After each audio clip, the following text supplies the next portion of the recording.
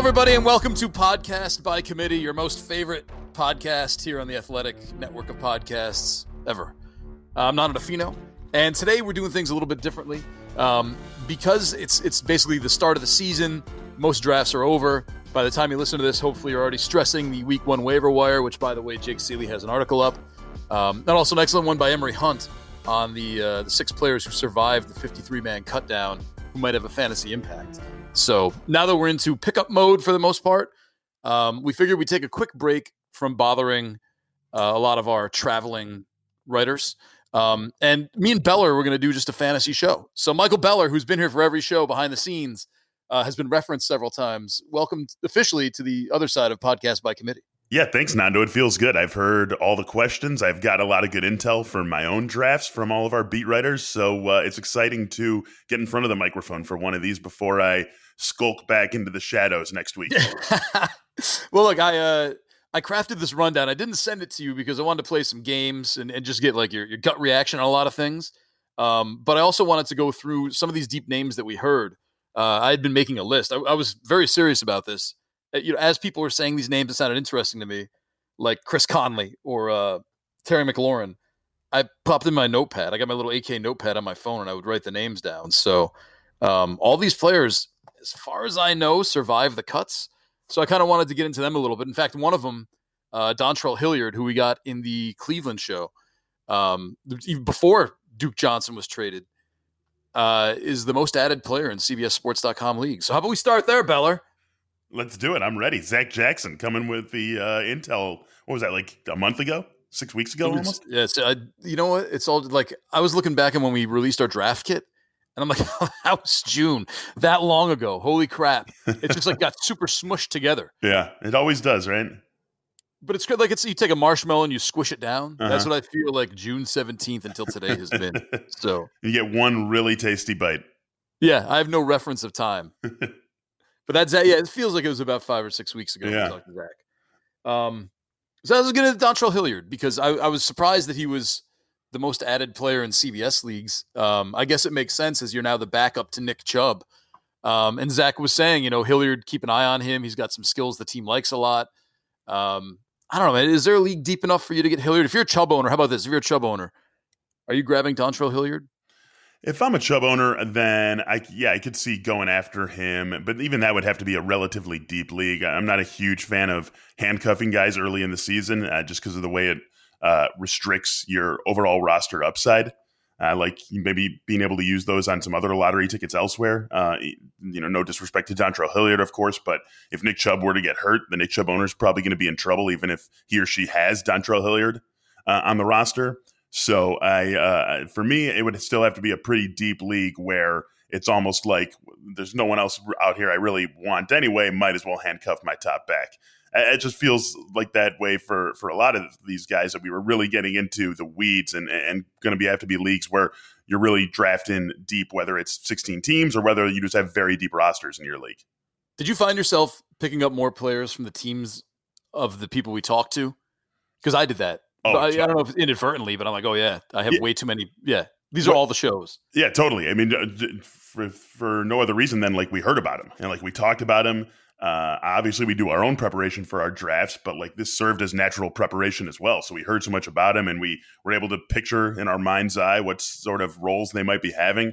So I definitely have more Eagles than I maybe would have expected to have, more Jaguars than I would have expected to have because of all the shows that we did here. I jumped Miles Sanders up like 30 spots on my personal board because of that Eagles show. I think I did almost exactly the same thing on my most important team, the home league with friends. We're in year number 22. I am very committed to the Eagles with Carson Wentz and Miles Sanders. And it's a super flex league. So, we got a little bit deeper there too. But Miles Sanders was one of my fastest risers. And I think we owe a lot of that to Zach Berman in the Philly show. Yeah, Darius Geis did the same thing for me too, actually. It was Sanders and Geis. I've wasn't even considering them early on, and now it's like, oh, they're on a lot of my teams, post to these shows. Yeah, that was everything all right? Everything okay in Chicago? Everything's okay. It's a very rainy day here. Overcast, gray, kind of ugly out there. But I'm okay. Everything's good. Don't worry about that ambulance that just went by. It's gone. I think we're doing all right here. That was loud. Yeah, it's okay. We're good. It adds some flavor to everything. Yeah, there you Uh, go. Number 2 on my list was Jalen Samuels. And look, I didn't just write every name someone said. Right. These are players who kind of struck something in me, and I'm like, oh, at the very least, if I'm not going to put them on my team, I'm going to have them on this list. So when something starts to happen, I'll know, and I'll be able to strike before anyone else. And Jalen Samuels is actually a guy who's owned in a lot more leagues than I thought, and was drafted a little higher than I thought. Mark Cabaldi was saying he's going to have a role. Like people who liked Austin Eckler, if you thought that Melvin Gordon would have been back, should like Jalen Samuels, even though James Conner is there, right? Yeah, I think that's a nice little comp there. I think where he's really going to make his bones, though, and Mark said this to us in some ways, is that he's going to be a much more active part of the passing game, right? I mean, the reason why that was one that I didn't necessarily go crazy for when Mark dropped it on us was just the fact that Pittsburgh pretty much showed us how they're going to treat James Conner last year. I mean, this was a team that lost Le'Veon Bell, and you didn't necessarily know if they were getting him back or when they would be getting him back, and they didn't ease James Conner into things at all. I mean, they just put him right into that Bell role, let him fly, and he flourished. So I don't see any reason why that won't be the case again this year. So I'm not sure that the carries are really going to be there for him. I do think he's an interesting pass catcher for that team with Antonio Brown gone. And yeah, everyone is excited about Vance McDonald, but we're still not totally sure about what he can be week in, week out. We know what Juju is, but that's where I see Jalen Samuels really getting involved with this team, as being a, 90 target guy, maybe 100, depending on how things go for him and how things go for Vance McDonald. And if Dante Moncrief or James Washington can break through and be a consistent number 2 receiver, that's where he gets interesting to me. I just think James Conner is going to own the backfield. So, yeah, I think Jalen Samuels in a PPR league is going to get you a base of maybe 9 to 11 points every week. Yeah, well, that's pretty ambitious, I think, for him. He seems like one of those 7-4 40 guys to me. Like 7 targets, 4 receptions, 40 yards, just kind of, lost in the box score. Doesn't, isn't like theoretic, but isn't nothing either, But then that sort of guy's got the feel of a bye week guy, right? You're not going to be starting him week 1. You're happy once the bye weeks roll around to have him as an option to turn to. But I still think that it's going to take a Conner injury or Vance McDonald not quite hitting his high end of his realistic window of expectations, or one of those receivers not really breaking through. I think you really need that for Jalen Samuels to be a consistent week in, week out fantasy option. True. I feel like we started too deep. So here's what I did. I prepared these 13 questions for you. There's some fill in the blanks, some over under. I think there's a mini rank in here, percent chance stuff. Maybe I should go to those, and we'll get back to these kind of deeper names, because I'm listening to his talk now. I'm like, someone had just jumped off if they heard Dontrell Hilliard and Jalen Samuels leading off the show. So all right, let me go back. Let me go back to my original number 1. We just kind of got led into Dontrell Hilliard by my brain. Sorry about that. Freaking brain. Let's start with these questions. Some over-unders, just random questions. And what I want to do is take your answers, and I want to put them into a time machine of sorts, and we'll readdress this in 5 months. Okay. See how right we were. Okay? That works for me. All right, number 1. Which Tampa Bay running back finishes the year with the most total yards? I have Dare Ogunbowale on 3 teams. Yeah. He's the one I'm most excited about. I still feel like it's got to be Peyton Barber. And Peyton it's Barber? what a boring answer that is. I mean, fantasy football is kind of boring sometimes, man. Peyton Barber could play a 16-game season, and have 1,200 total yards. I mean, that's the thing, is that even if he doesn't get 1,200 total yards, if he doesn't get hurt, they're not going to totally cut him out of the offense, right? There's a very narrow window for Ogunbowale I'm totally writing off Ronald Jones. There's a very narrow window for Ogunbowale to be the team's leading rusher. I totally think he could lead all those backs in receiving yards. I think he will lead those backs in receiving yards, but he's not going to be Christian McCaffrey all of a sudden. So even if Peyton Barber has a horrible year, if he stays healthy, he's going to run for 750, 850 yards, right? And then throw in a couple of receptions, maybe gets him to 1,000. Even in a worst case scenario, Peyton Barber is going to be a 900 or 1,000 total yard back. So I have no shares in him. I had no interest in him whatsoever. But I still feel like he's most likely to be the guy who leads that team in yards from scrimmage. There's an interesting twist to all this. Greg Allman wrote a great story about Ronald Jones that I think it published this morning. Oh, I haven't Like, seen that yet. I mean, it's you feel like the way we talk about, players as these pieces on a chessboard, but like you feel like this humble guy, nice guy, you kind of want to root for him. And, meanwhile, we're just kind of discarding him from this conversation. So definitely not discarding Ronald Jones the person, but we got to talk about things from a fantasy perspective, or they won't keep paying us, Nando. Yeah, I know. But I mean, it's an interesting story that will make you feel bad, and you for everybody. Now I feel really bad. You're already making me feel bad. I haven't even clicked on the story yet. Well, check out the story. Question number 2. I'd like an over-under on Allen Robinson's receiving yards this season. I got him at 1,275. 1,275. Wow, Yeah. that's a big number for anyone. I am a big Allen Robinson fan. I think he has a great year. The thing that got lost in the shuffle with him and Kevin Fishbane was another guy who we had on the show during the run up to the season.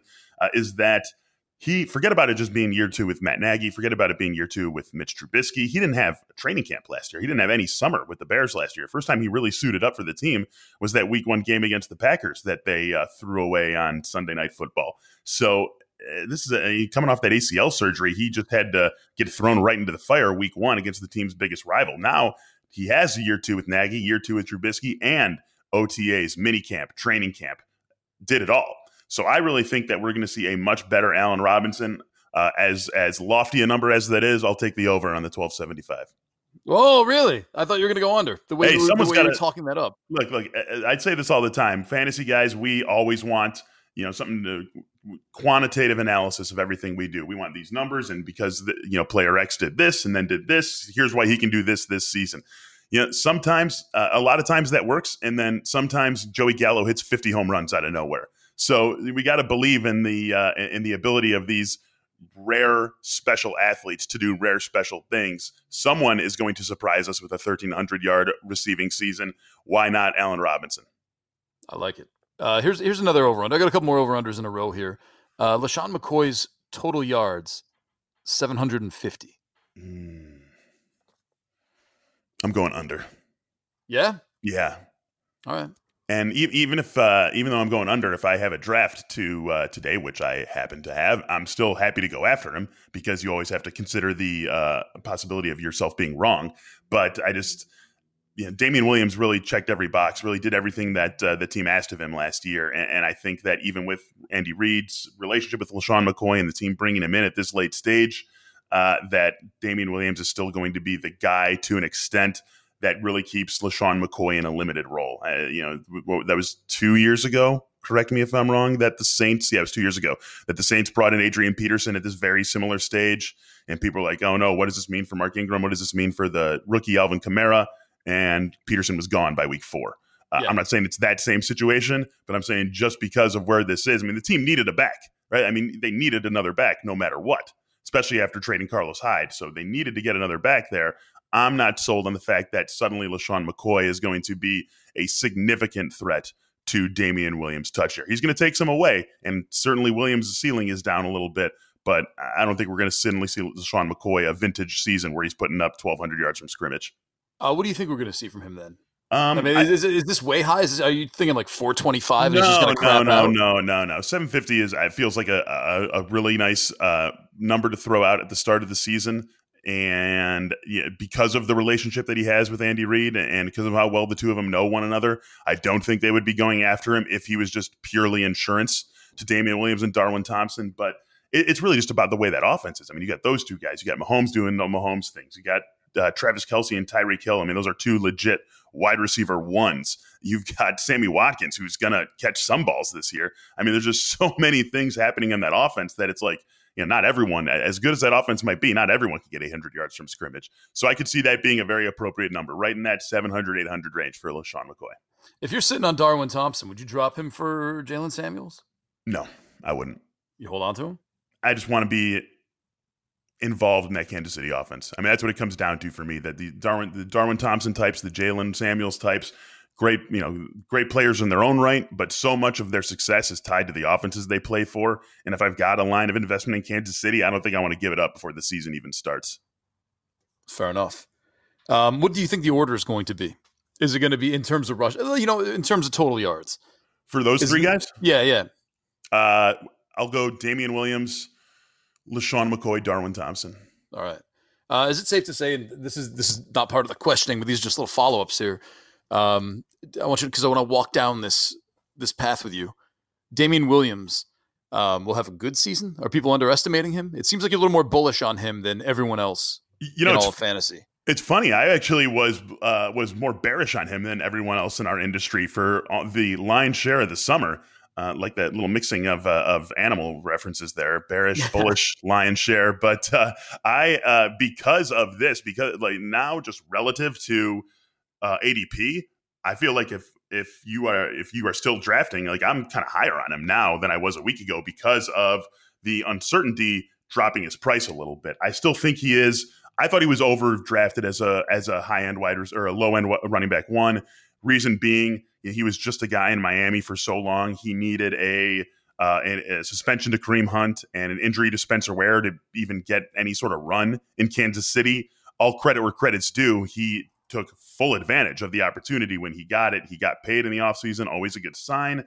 But I still just felt like, this is a team that runs through Patrick Mahomes, Travis Kelce, Tyreek Hill are the two biggest weapons on the offense. And they're not going to have necessarily much reason to have any loyalty to Damian Williams if he has a couple of bad games to start the season, if he loses a couple of crucial fumbles, especially Andy Reid being a guy who is notorious for getting fumblers off the field.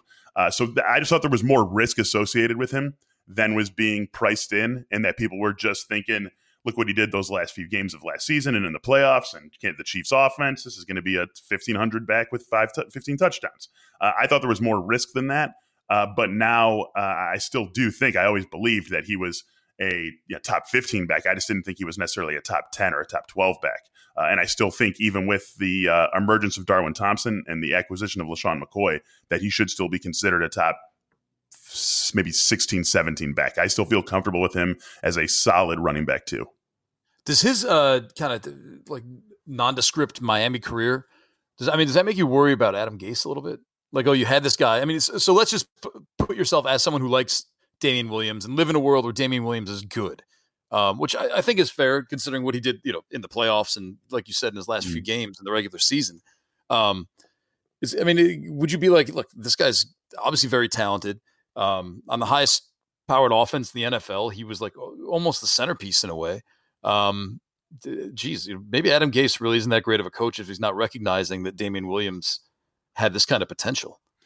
I think there's certainly an element of that, but for me, that always makes me worry more about the player, especially when you're playing for a team like Miami, which didn't really have any standout offensive weapons. If you can't distinguish yourself over a full season, you can't distinguish yourself during the spring and summer when the coaches are taking good long looks at everyone on the roster. That makes me worry about the player more than anything, and that's why I was lower on Williams at the start of draft season relative to the rest of our industry. Right. I just think that you expect the player to distinguish himself, to elevate his game, to show off what he can do when he's given the opportunity. Williams did it last year. And we don't know, maybe there's something in Kansas City's offense. Maybe there's just something about, being that next man up that late in the season and having fresh legs going against defensive players who'd been out there for 14 weeks. It could be some combination of all those factors. But it doesn't make me question Adam Gase too much. All right. Gase apologist. Moving on. Speaking of Kansas City, I got a Kareem Hunt question here. I'd like an over-under on his total yards, which I have set at 550. I will always take the under on a guy who we're not even going to see till week 10. Who knows what he looks like week 10? Who knows what the Browns look like week 10? What they're going to be asking from him when he is ready to play, what Nick Chubb's going to have shown them to that point of the season. And that's the reason why I have not been the slightest bit afraid of drafting Nick Chubb. And yes, Kareem Hunt's going to come back. He's going to be there week 10. They presumably want him to play some sort of role for this offense. But week 10 is, we're talking almost Thanksgiving. Like, that is an eternity from now in fantasy football terms. So I was never worried about Kareem Hunt as it relates to Nick Chubb, and I will take the under on anyone who we're not going to see till we're all starting to carve turkeys. How far under are you on Kareem Hunt right now? I would put him at about 500. There's clearly not far again, right? Yeah, there's clearly an easy scenario where he blows that projection out of the water, but there's just so much risk inherent in a guy who's not going to play till then, and maybe doesn't have his game legs. You can say one of a million things, but it all leads back to there's a lot of risk in a guy who's not going to play till week 10.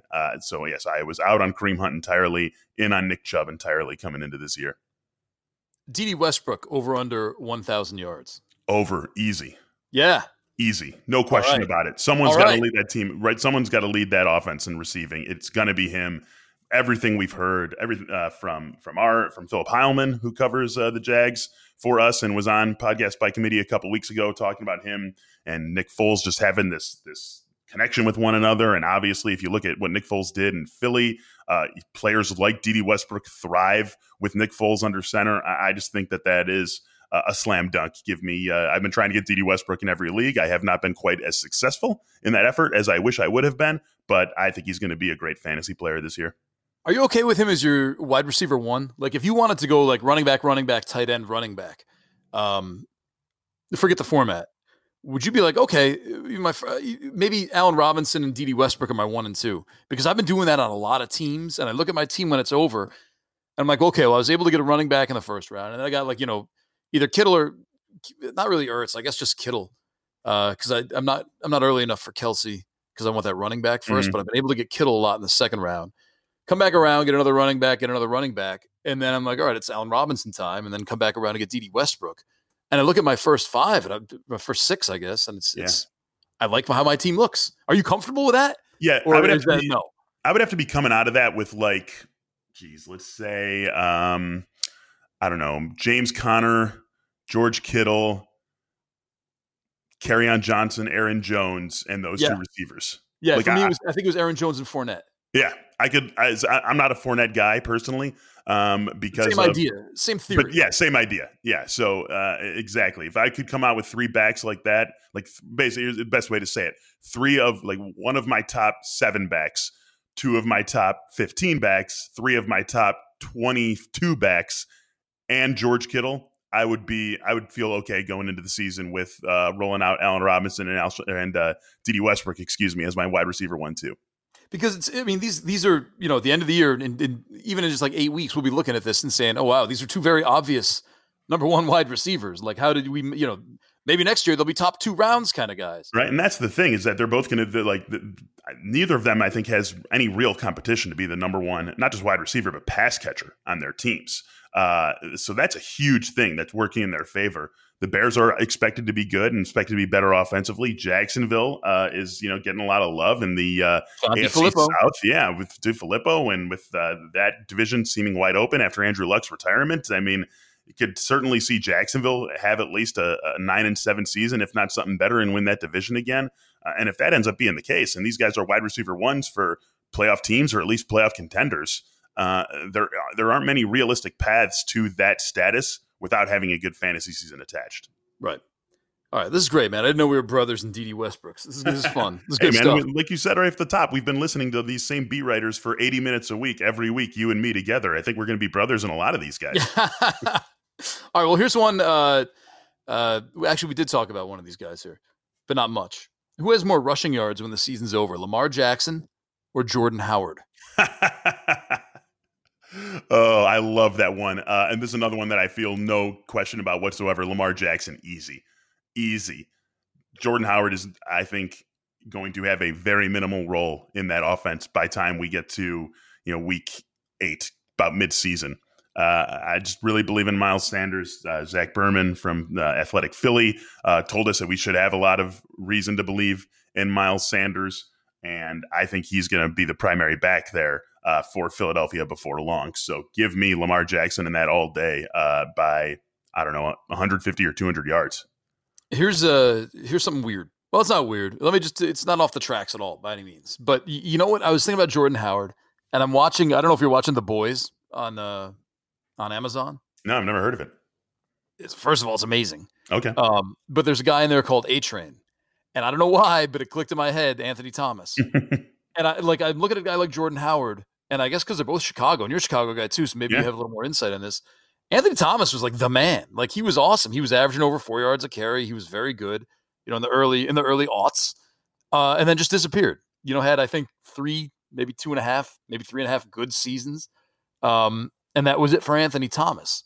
And I just feel bad. Like, it kind of seems like Jordan Howard's going the same route. And I don't know if that's an apt comparison, but It seems like it to me. It's just this screams Anthony Thomas to me. Maybe it's a former Anthony Thomas owner, but am I barking up any kind of right tree here with this, or is it not right?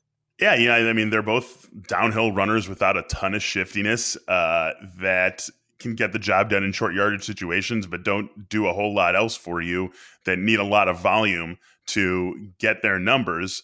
And that worked for Anthony Thomas for a spell there in the early 2000s, but that's just not the way the game is today. And that's why I just think Jordan Howard's going to really be on the outs there in Philadelphia before long. And that, I mean, he's not going to totally go away, right? I mean, they made a move for him to get him on that team. That was a trade. It wasn't just a free agent signing. So clearly they wanted him as part of the roster. When they made the trade, they didn't know they had Miles Sanders yet. So that gives him a little bit of a knock, but he's not going to go away entirely. He's going to have a role in the offense. I just find it hard to believe it's going to be like a late stage Jerome Bettis fantasy role where it's like, all right, I'll roll him out. And if he gets a touchdown, great. But if he doesn't, he's getting me 1.7 points. Man, could you imagine? And I doubt this is going to happen, but imagine just everyone is so down on him. If everyone was wrong, and week one, the Eagles, and I got some questions coming up on carries in week one, but week one, the Eagles just go like Jordan Howard, 26 carries, 140 yards, 2 touchdowns. Then what? Like, what happens if he does that in week one? It's going to be fun for us on week one Monday. Yeah, but I mean, like, what do you do then? If you're the Jordan Howard owner, you're doing backflips because you took a shot on this guy that everyone's down on. I mean, if you're not, you're just like, what did I miss here? Like, yeah, but if you're the Jordan Howard owner, you almost certainly don't have him in your lineup for those 140 yards and 2 touchdowns. And then I guess if something like that were to really happen, where Jordan Howard is having a big start to the season, I'm immediately trying to trade him. Whether it's to the Miles Sanders owner or not, I just think that, again, really? Everything we've heard from Philadelphia, everything we've heard about the way this offense is going to run and about Miles Sanders and how excited they are about him screams that this is a guy who's ultimately going to control the backfield.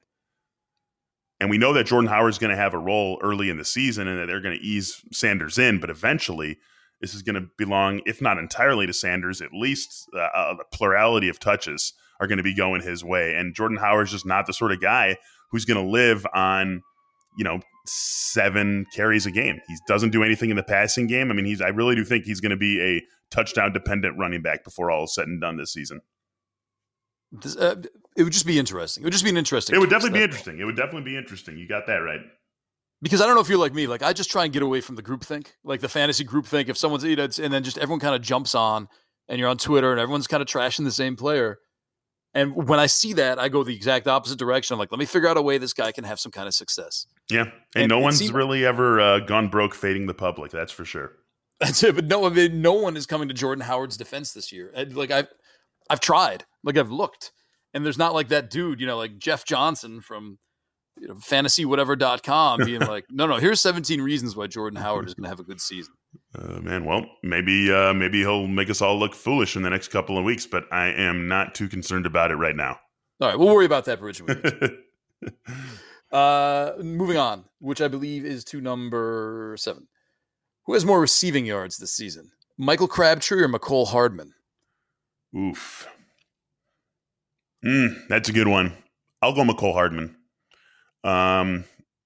He faces a similar issue in Kansas City that we were talking about earlier. But I just think that, when they drafted him, they weren't sure exactly what was going to happen with Tyreek Hill. But I also don't think you make a move like that to be a pure, if Hill's suspended, we're good. If he's not, then, we'll see you in 2020, Mecole. I think we're going to still have plenty of usage for him in that Chiefs offense this season. As for Crabtree, I mean, that to me feels like depth more than anything. Hardman feels like a weapon. Crabtree feels like depth. In that, 9 times out of 10, I'm going to bet on the weapon. So I'll go Mecole Hardman then, that one. This is an interesting one for me because I think Michael Crabtree, Scott Bordeaux was actually pretty bullish on him. Sorry, I had to get the right animal. Bullish on Michael Crabtree to the point where I think if we would have talked to him today instead of a few weeks ago, we would have gotten some good stuff on Crabtree as opposed to Keyshawn Johnson. Right.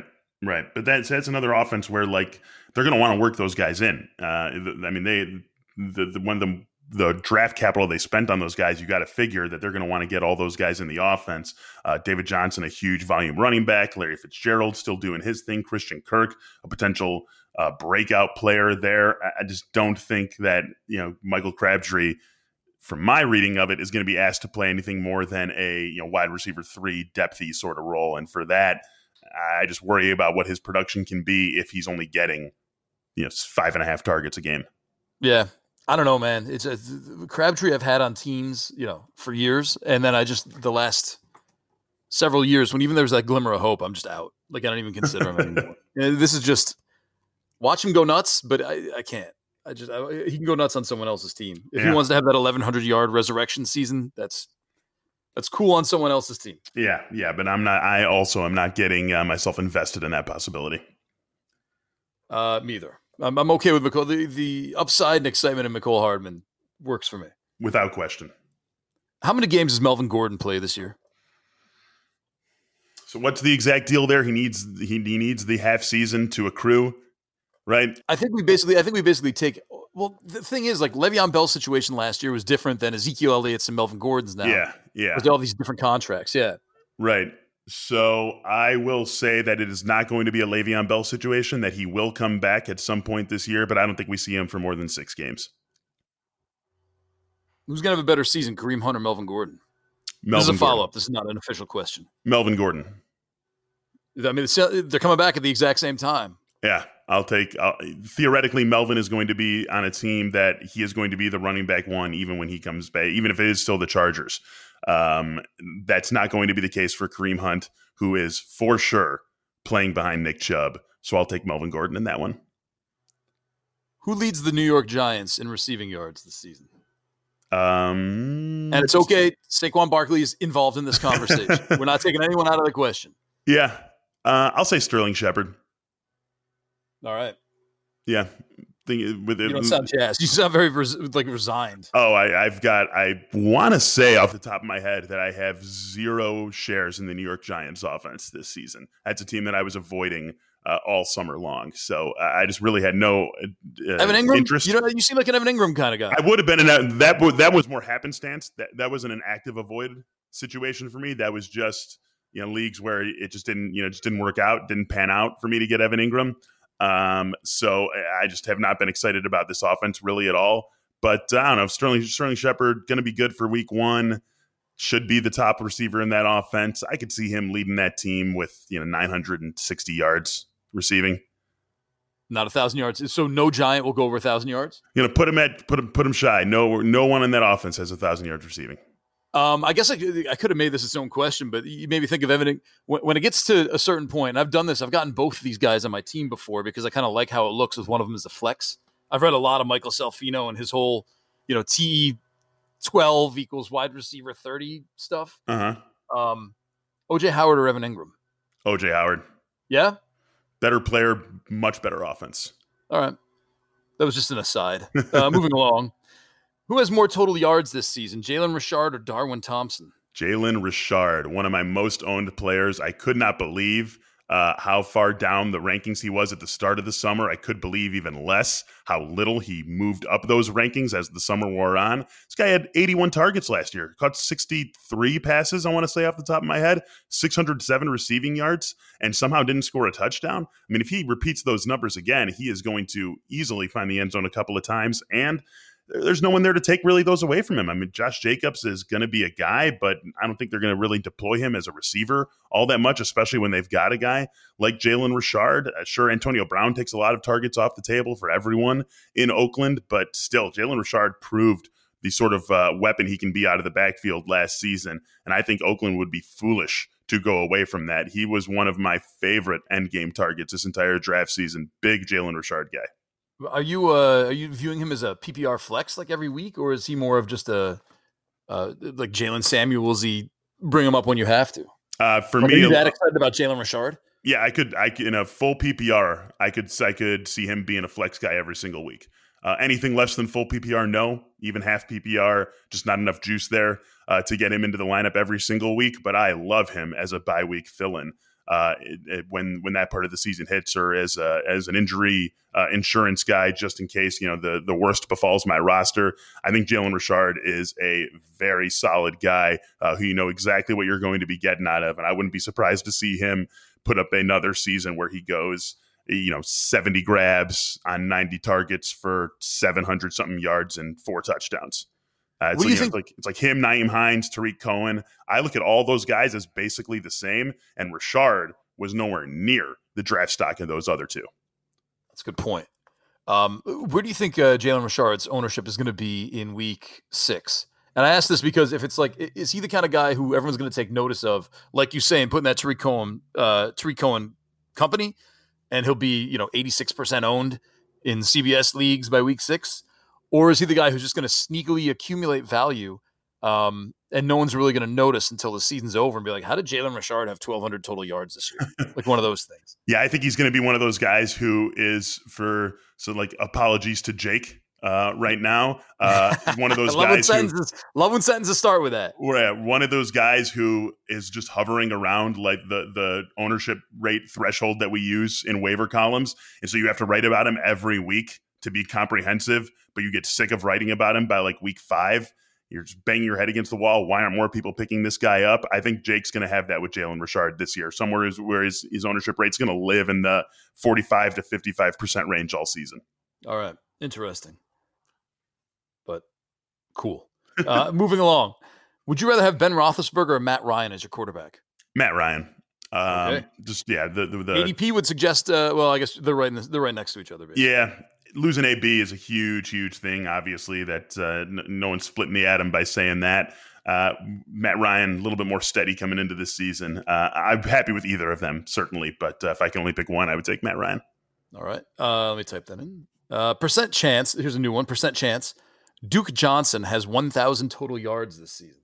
Oh, it's got to be pretty good, right? I don't know. You tell me. Like 70 to 75? All right. I'll put you down for 72.5. I love it. I don't know. Well, I think people might be a little afraid. Like you got another running back coming in. It's not just the Duke Johnson show anymore. Right. For whatever reason. Oh, man. You know what? I forgot to Slack Aaron Rice. This is the cool thing about working where we are. A little behind the scenes. I can just shoot a Slack to some people and just be like, hey, can you just tell me what's going on here? And, 99 times out of 100, I'll put it somewhere out there for everyone to read because it's good information and I don't hoard stuff. But I did want to know more about Taiwan Jones because they kept talking about Taiwan Jones this, anytime Bill O'Brien would just say Taiwan Jones did great. I thought that was so strange. Like like Taiwan Jones, I remember from obviously because he's got a cool name, but I remember from like his back and forth between running back and then he was a safety for a little while, and he was a running back and safety for a little while. But to specifically bring up Taiwan Jones when they're asking you about things, I just thought it was interesting. It feels like a very summary thing, though, doesn't it? Just like these coaches are facing the media every day with not a lot to say and a lot that they maybe don't want to say as they're getting ready for the season.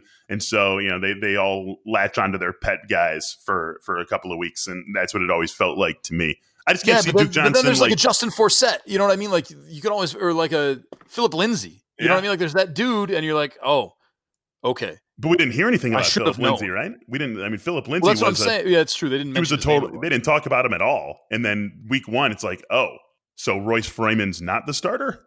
Right. Okay, and that's why I think it's even more of those summer. Like if Taiwan Jones was all Bill O'Brien cracked him up to be, we wouldn't have heard quite as much about Taiwan Jones. Yeah, but here's what worries me. Duke Johnson does not know is a brand new member of the Houston Texans and some, I don't know, Bill O'Brien crazy playbook. And he's a complimentary pass catching back anyway, at least in his roles so far. Carlos Hyde has no idea what's going on. And meanwhile, you have Taiwan Jones who knows the system and knows everything and blah, blah, blah. And it goes back again to me for Darren McFadden back in the day when he couldn't figure out the zone blocking scheme in Oakland. And it tanked him that one season. He was supposed to be amazing. And so in steps Taiwan Jones, knows the system. They know exactly what he can do. He knows exactly what they want. Duke Johnson's going to do the pass catching back. Carlos Hyde's going to be inactive for the first 2 weeks while he figures out the playbook. And Taiwan Jones is, 26 for 105 and a touchdown. I will take the under. But then what? You know what I mean? But I'm saying like, okay, so Taiwan Jones goes nuts. He's that big week 1 ad. And then what? Like, as Carlos Hyde learns the playbook and Duke Johnson gets a little more comfortable, his value goes down? Or is this a situation where this is a guy who's been lurking in the shadows, who is, going to have a crazy season out of nowhere because it happens every year with 1 or 2 players? It does. And if that were to happen, then no, I don't think he would suddenly lurk back into the shadows. But that happening is a bridge too far for me to get to right now. Right. I just, that happens. It does happen. Yeah. And Taiwan Jones seems like the perfect dude to do it. I can't wait to talk to you about Taiwan Jones on October 1st. I know. I'm not trying to be the champion of Taiwan Jones any more than you're trying to be the champion of Jordan Howard. But it's just when you put these little pieces together and they start to fall into place, like, oh, that's interesting. That right there is very interesting. Hey, man, I'm the guy who said right off the top that we shouldn't have to find quantitative reasoning for every single, world-class athlete suddenly having a great year. Sometimes those guys just do it because they're world-class athletes and they have that club in their bag. I'm just saying Duke Johnson's going to get more than 1,000 total yards this season. I've got you on there, 72.5%. Fill in the blank, Michael Beller. Kalen Ballage will have blank standard fantasy points than Kiki QT. QT. Can who cares be an answer? Well, no, I need more or less, actually. Please. Those talk about two guys who I was actively avoiding in a big way in drafts. I do think Kalen Ballage will have more yards than Kiki Kuti. I'll say, let's call it 273. Oh, I just needed more or less. Oh, more, yeah.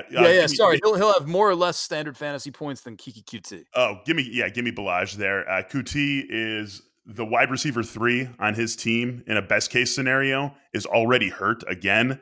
Yeah, I just did not get the Kuti love whatsoever. That is a team that is dominated by one wide receiver, then has a second wide receiver who's been like the best per play player in the NFL in his career when he's been healthy in Will Fuller.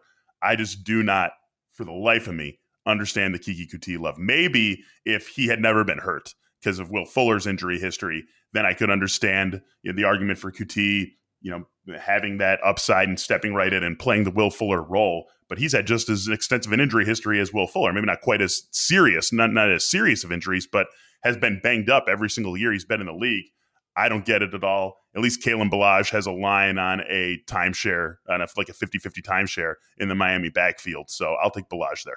You know who you should talk to is your podcast co-host Emery Hunt, because he wrote one of our more popular stories last year was the week QT showed up. He did something on him and saying he's a great route runner. Like, look out for him. He's going to be great. And in typical Emery fashion, 4 days later, he blew up and he was amazing. And Emery was right. Emery and I are recording the advanced route later this afternoon. So maybe I will ask him about that. Drop him in the rundown, man, because it might be he called it. Basically, he was one of the guys he called last year. But now, with all the stuff, he's hurt again, and it's annoying, whatever. Will Fuller's back in the mix. It might be more of an interesting discussion. Mm-hmm. Well, Emery calling it was amazing, but Emery deals more in realities where we have to deal in likelihoods, right? Emery's got the X's and O's brain, and he can say, listen, Kuti's been hurt, but he does this, and when he stays healthy, here's how he and Deshaun Watson are going to work together. Right. We can say, that's all fine and well, Emery, and you've forgotten more about football than I'll ever know, but I need to deal in likelihoods, and because of DeAndre Hopkins and Will Fuller and Kuti's injury history, I just don't find it all that likely that he's going to be a top 50 fantasy receiver. Right. But it's still good. If he's dangling at the number 5 bench spot on your roster and Will Fuller gets hurt, which he does, at least I have that information being he's worth holding on to. Yeah. Because, he's good. Totally. I hear you. All right. Last one that I got here. And then we can I think we'll just run through the deep names after that. And then we got 10 questions from Michael Beller. Last year, 5 running backs got 20 plus carries in week 1. It was Connor, Peterson, Hyde, Lamar Miller, and Todd Gurley, which is a weird group if you think about it. James Conner, Adrian Peterson, Carlos Hyde, Lamar Miller, and Todd Gurley all getting 20 plus carries in week 1. Those are the only 5. So I'm like, all right, I'd be kind of interested to see what the projections say this year. And I went to CBS because I don't know why. CBS has the most comfortable way of looking things up for me. Sure. They have nobody projected. They have Nick Chubb for 19.6 rushing attempts. Wow. But after that, excuse me. But after that, Saquon Barkley 16.8, Chris Carson 16.5, Sony Michel 15.7, Fournette 15.6. And then just obviously goes down after that. So here's my question to you, Michael Beller. Give me the number of running backs with 20-plus carries in week 1 this year. It's not going to be 0. Obviously, projections. I guess technically Chubb is, if you round up, 20. I'll say 4. I'll say 3 that don't surprise us, and then 1 in the Adrian Peterson, Carlos Hyde mold of last year, where a guy comes totally out of nowhere and puts up a 21 carry, 96 yard, 1 touchdown game. Feels like the right amount. I mean, obviously, like you said, Chubb could very easily get over that 20. I mean, you look at how many teams are favored playing at home with bell cow running backs. I mean, I don't know off the top of my head, but you got to figure that at least a couple of those guys are going to hit the 20 point or the 20 carry mark. So I'll say it lands on 4 this season, and that none of them are Taiwan Jones. I wonder who the surprise will be. Peyton Barber? How about Peyton Barber? Peyton Barber's a good one. That's a good, what the hell? 20 carries for Peyton Barber. That's a good one for sure. How about Tevin Coleman? Yeah, but that would be a hard one just because he might not be healthy forever, but Matt Breida is healthy right now. Yeah, that's true.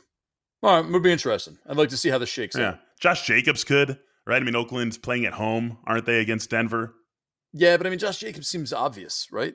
Yeah, but to a degree. Yeah, but I'm just saying, that's more the guy that I was figuring in the other mold, the home favorite who wins. Oh yeah, okay, gotcha. Right, like Chubb fits that. Hyde certainly fits that. Chris Carson, I think, could easily get over that. Dalvin Cook. So between those guys who are all home favorites home favorites and bell cow running backs, a few of them are going to break through. Yeah, Dalvin Cook projected for 13.6. 68.6 rushing yards, half a touchdown. Wow. Yeah, Dalvin Cook's going to go over that week 1. And 27 receiving yards. Yeah. Give me the over. Yeah, me too. That seems like one that stands out. Yeah. Anyway. All right, let me run through these deep names that we kind of started out with. I just want to, if any stand out to you here. This was my list. It was this that I composed during all of our shows. Literally, while they were still talking, I was typing the names into my phone. Dontrell Hilliard, Jalen Samuels, Darius Shepard, who made the team, Tim Patrick, Ryan Switzer, Chris Conley, Chris Moore, J.J. Arcega-Whiteside, Terry McLaurin, and our boy Reggie Bonifon. Terry McLaurin's the one on this list that jumps out to me the most, who I've been doing that late ad thing in a lot of leagues where I've already drafted, especially with Josh Doxson now gone.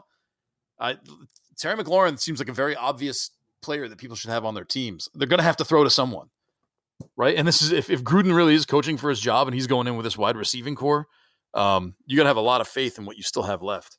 And I think it's going to be Terry McLaurin. Yeah, so. I'm with you completely on Terry McLaurin. He's the one that really jumps out from that list of guys, and I think you can make an argument for a lot of them being meaningful fantasy guys, but he's the one where you don't have to do too much mental gymnastics to get there. Our guy Emery loves Terry McLaurin. We were talking about rookie wide receivers in his show earlier this summer, and he was big on Terry McLaurin. He's also big on Dwayne Haskins, McLaurin's college and pro teammate. So if and when Haskins takes over that job, you got to think there's going to be a level of comfort that they brought over from Ohio State to DC with them. I really am in on McLaurin in a big way. So, and like you said, especially with Doxson gone, like he feels like the obvious candidate to be that team's leading receiver. I got who was the guy, and this is 5-6 years ago, maybe more, on Detroit, who was Matthew Stafford's college teammate. Oh my God. It was like David Kirkus. Was that it? It was someone. Man, I wish I got fooled into that one a couple times. Yeah. Well, that's like one of the best things ever, right? It was last year. It was, oh my God, this is going to kill me now, this Stafford one. Because it was so ridiculous. It was like ridiculous on its face. And I can't remember who it was. But then 2 years ago, it was CJ Beathard and George Kittle. Yes, I remember that. Right? And we were right about George Kittle. Couldn't carry CJ Beathard along, but we were right about George Kittle being good. And now it's Georgia guys, and then Iowa guys, and now Ohio State guys. So I guess the Big Ten is taking the lead in that narrative. It's so far 1 for 2. Isn't the greatest narrative? It's all on Haskins and McLaurin. We can have a definitive double blind study and we can publish it after this year, depending on what those two guys do. Tell you what, though, talking to Ben Standig, Case Keenum also shot up my list a little bit in 2 quarterback superflex leagues. Case Keenum became a target of mine. just because of the way he was saying, like, it doesn't. He was kind of not very crazy about Dwayne Haskins and what he's done so far this preseason. Yeah, I guess that was when he was saying, like, is Gruden coaching for his future? Because if he is, like, you got to think that he wants to at least give Haskins a shot. If he has a little bit more leash than it seems like, then maybe Keenum gets to go a little longer. And obviously that's going to be something that's totally determined by the on-field play for the team as a whole. It's hard to see them going away from Keenum if they're a surprise 3-1 to start the season. So that's one that's really going to be up in the air all year long. I just think that, not all year long, but the first, 4 or 5 weeks of the year, just really think that ultimately, I mean, the days of Brett Favre and Steve McNair sitting on the sidelines for a full season as an understudy are totally gone. Right. And you throw these guys in the fire right away. And I just don't see any reason to doubt that recent history in Washington this year. All right. I don't know. That shows, you know what? I don't know if we've gotten stronger as gone along or what, but that Washington show was one of my favorites. I think because we got into the coaching stuff. Yeah. Like starting to speculate on an offensive coordinator taking over for the new coach 6 games in was kind of exciting. Yeah. And Ben's good. Ben's a fantasy guy. So that helps too. Yeah. Okay. Anyway. So that's it for the small, although the way Carolina shook out their cuts, Reggie Bonifant is basically the backup right now. Cameron Artis-Payne is gone. So you have a carbon copy of Christian McCaffrey as your backup. Yeah. Interesting. That could play out in a way that, like, Jordan just looks like a genius down in Carolina by the end of the season. Well, now I've jumped on that train very quietly. I've just kind of yeah. She might have struck gold with that for sure. Yeah. Hey, we're doing this together, right, Jordan? All right, let's do a little getting to know Michael Beller. I got 10 questions. Beller asked for him, so I made him as weird as possible. That's not true. I didn't do that. Number 1, what's the better league setup for you? Superflex or 2 quarterbacks? Superflex. I mean, I only want to play in 2 quarterback leagues, but you got to give people an out just in case. Like if a guy has 2 quarterbacks suffer injuries, right? He's hurting enough as it is. Let him start a running back in that spot. So give me Superflex. Number 2, how early is too early for Halloween stuff at Walmart? September, anything. Yeah, it should start October 1st. Yeah, October 1st. Boom. Let's do it. You don't really need much time to, buy some paper decorations and some candy. Okay, number 3, your favorite band. This is a big one. This is one I did ask for because I'm a big music guy. Requested. This is a request. I've been trying to get that train going. I've been sending these questions to our guests and be like, if you got any requests, if you want to ask, if you want any of these to be on there for sure, just let us know. And they're like, nah, we're good, whatever. But I was like, all right, well, I'll make a request. I'm a huge classic rock fan. I love classic rock. It's my favorite genre of music by far. And I have 2 bands that I can't really separate. One is the Rolling Stones, just the best rock and roll band that ever existed. And the other is the band No level of musicianship can be matched outside of what those 5 guys brought together. So the Stones and the band are my 2 favorite bands. And then from there, I go CCR, Skynyrd, Cream, bands like that. But huge classic rock fan. You would have thought this out. Yeah. Oh, I've thought this out for, I turned 35 tomorrow, in fact. So I would say I've been thinking this out for, I didn't like classic rock out of the cradle, but I've been thinking this out for probably 19 or 20 years by now. I'm done with the Rolling Stones. I remember in college, I think it was college, 1999, maybe 2000, whatever it was. Saved up my money. And you're a college kid. You don't have a lot of money. I was working at the Boston College Dining Services for the Rolling Stones final tour, right? Like their final, I forget what it was called, like No Access or something. I don't know. But it was built like their final tour, their retirement tour. I spent a ton of money, went to Worcester, Massachusetts, sat all the way up top in like the back row just to see them in their final show. And then like next summer they played again. I hate it. I'm not gonna be fooled by this again. I'm done.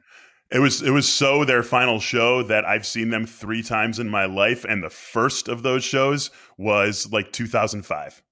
Yeah. So that's, screw them. I just saw them this summer. It was excellent. It was a great show. Yeah. I don't care. I'm done with them. Number 4, which house would you be sorted into at Hogwarts? Oh, man. That's a question for my wife. I don't know anything about Harry Potter. I've seen some of the movies, but we'll just say Slytherin. Slytherin. All right. Ask your wife about that. Michael Beller, what's your favorite beer? Well, I am blessed to live in a city with excellent breweries. So if you're ever coming through Chicago, I would strongly recommend Revolution Brewery, Dovetail Brewery, Beguile Brewery. It's a hard word to say a few times in a row. Great breweries here in Chicago, and I'm a big IPA guy, so all those have very good offerings. And then I'll throw some love to up north where I went to school at the University of Wisconsin. Spotted Cow is always a very nice choice. All right. What's your favorite pie, apple or pumpkin? So I'm gonna just throw my own third thing in here because I'm not a huge fan of either of those, but I love like berry pies. I love like a mixed berry pie that's got, like blueberries and raspberries and blackberries in it. That's my go-to pie if I'm eating one. I believe there's one that's like the black forest berry. I don't know. They make it at this place called Bingham's in Scranton. I love it. Well, anyway, here's an should there be vetoes in fantasy football? Absolutely not. 100% no. Who are you to tell Team X that you know better what their team should be doing than they do? 100% no. Vetoes. Did you ever have Matt Asiata on any of your teams? Gosh, I honestly don't remember. I assume I did because I assume everyone did at some point. That there was that one year where he was probably owned by like 4 different teams in every single league. So I'm going to say unsure, but likely yes.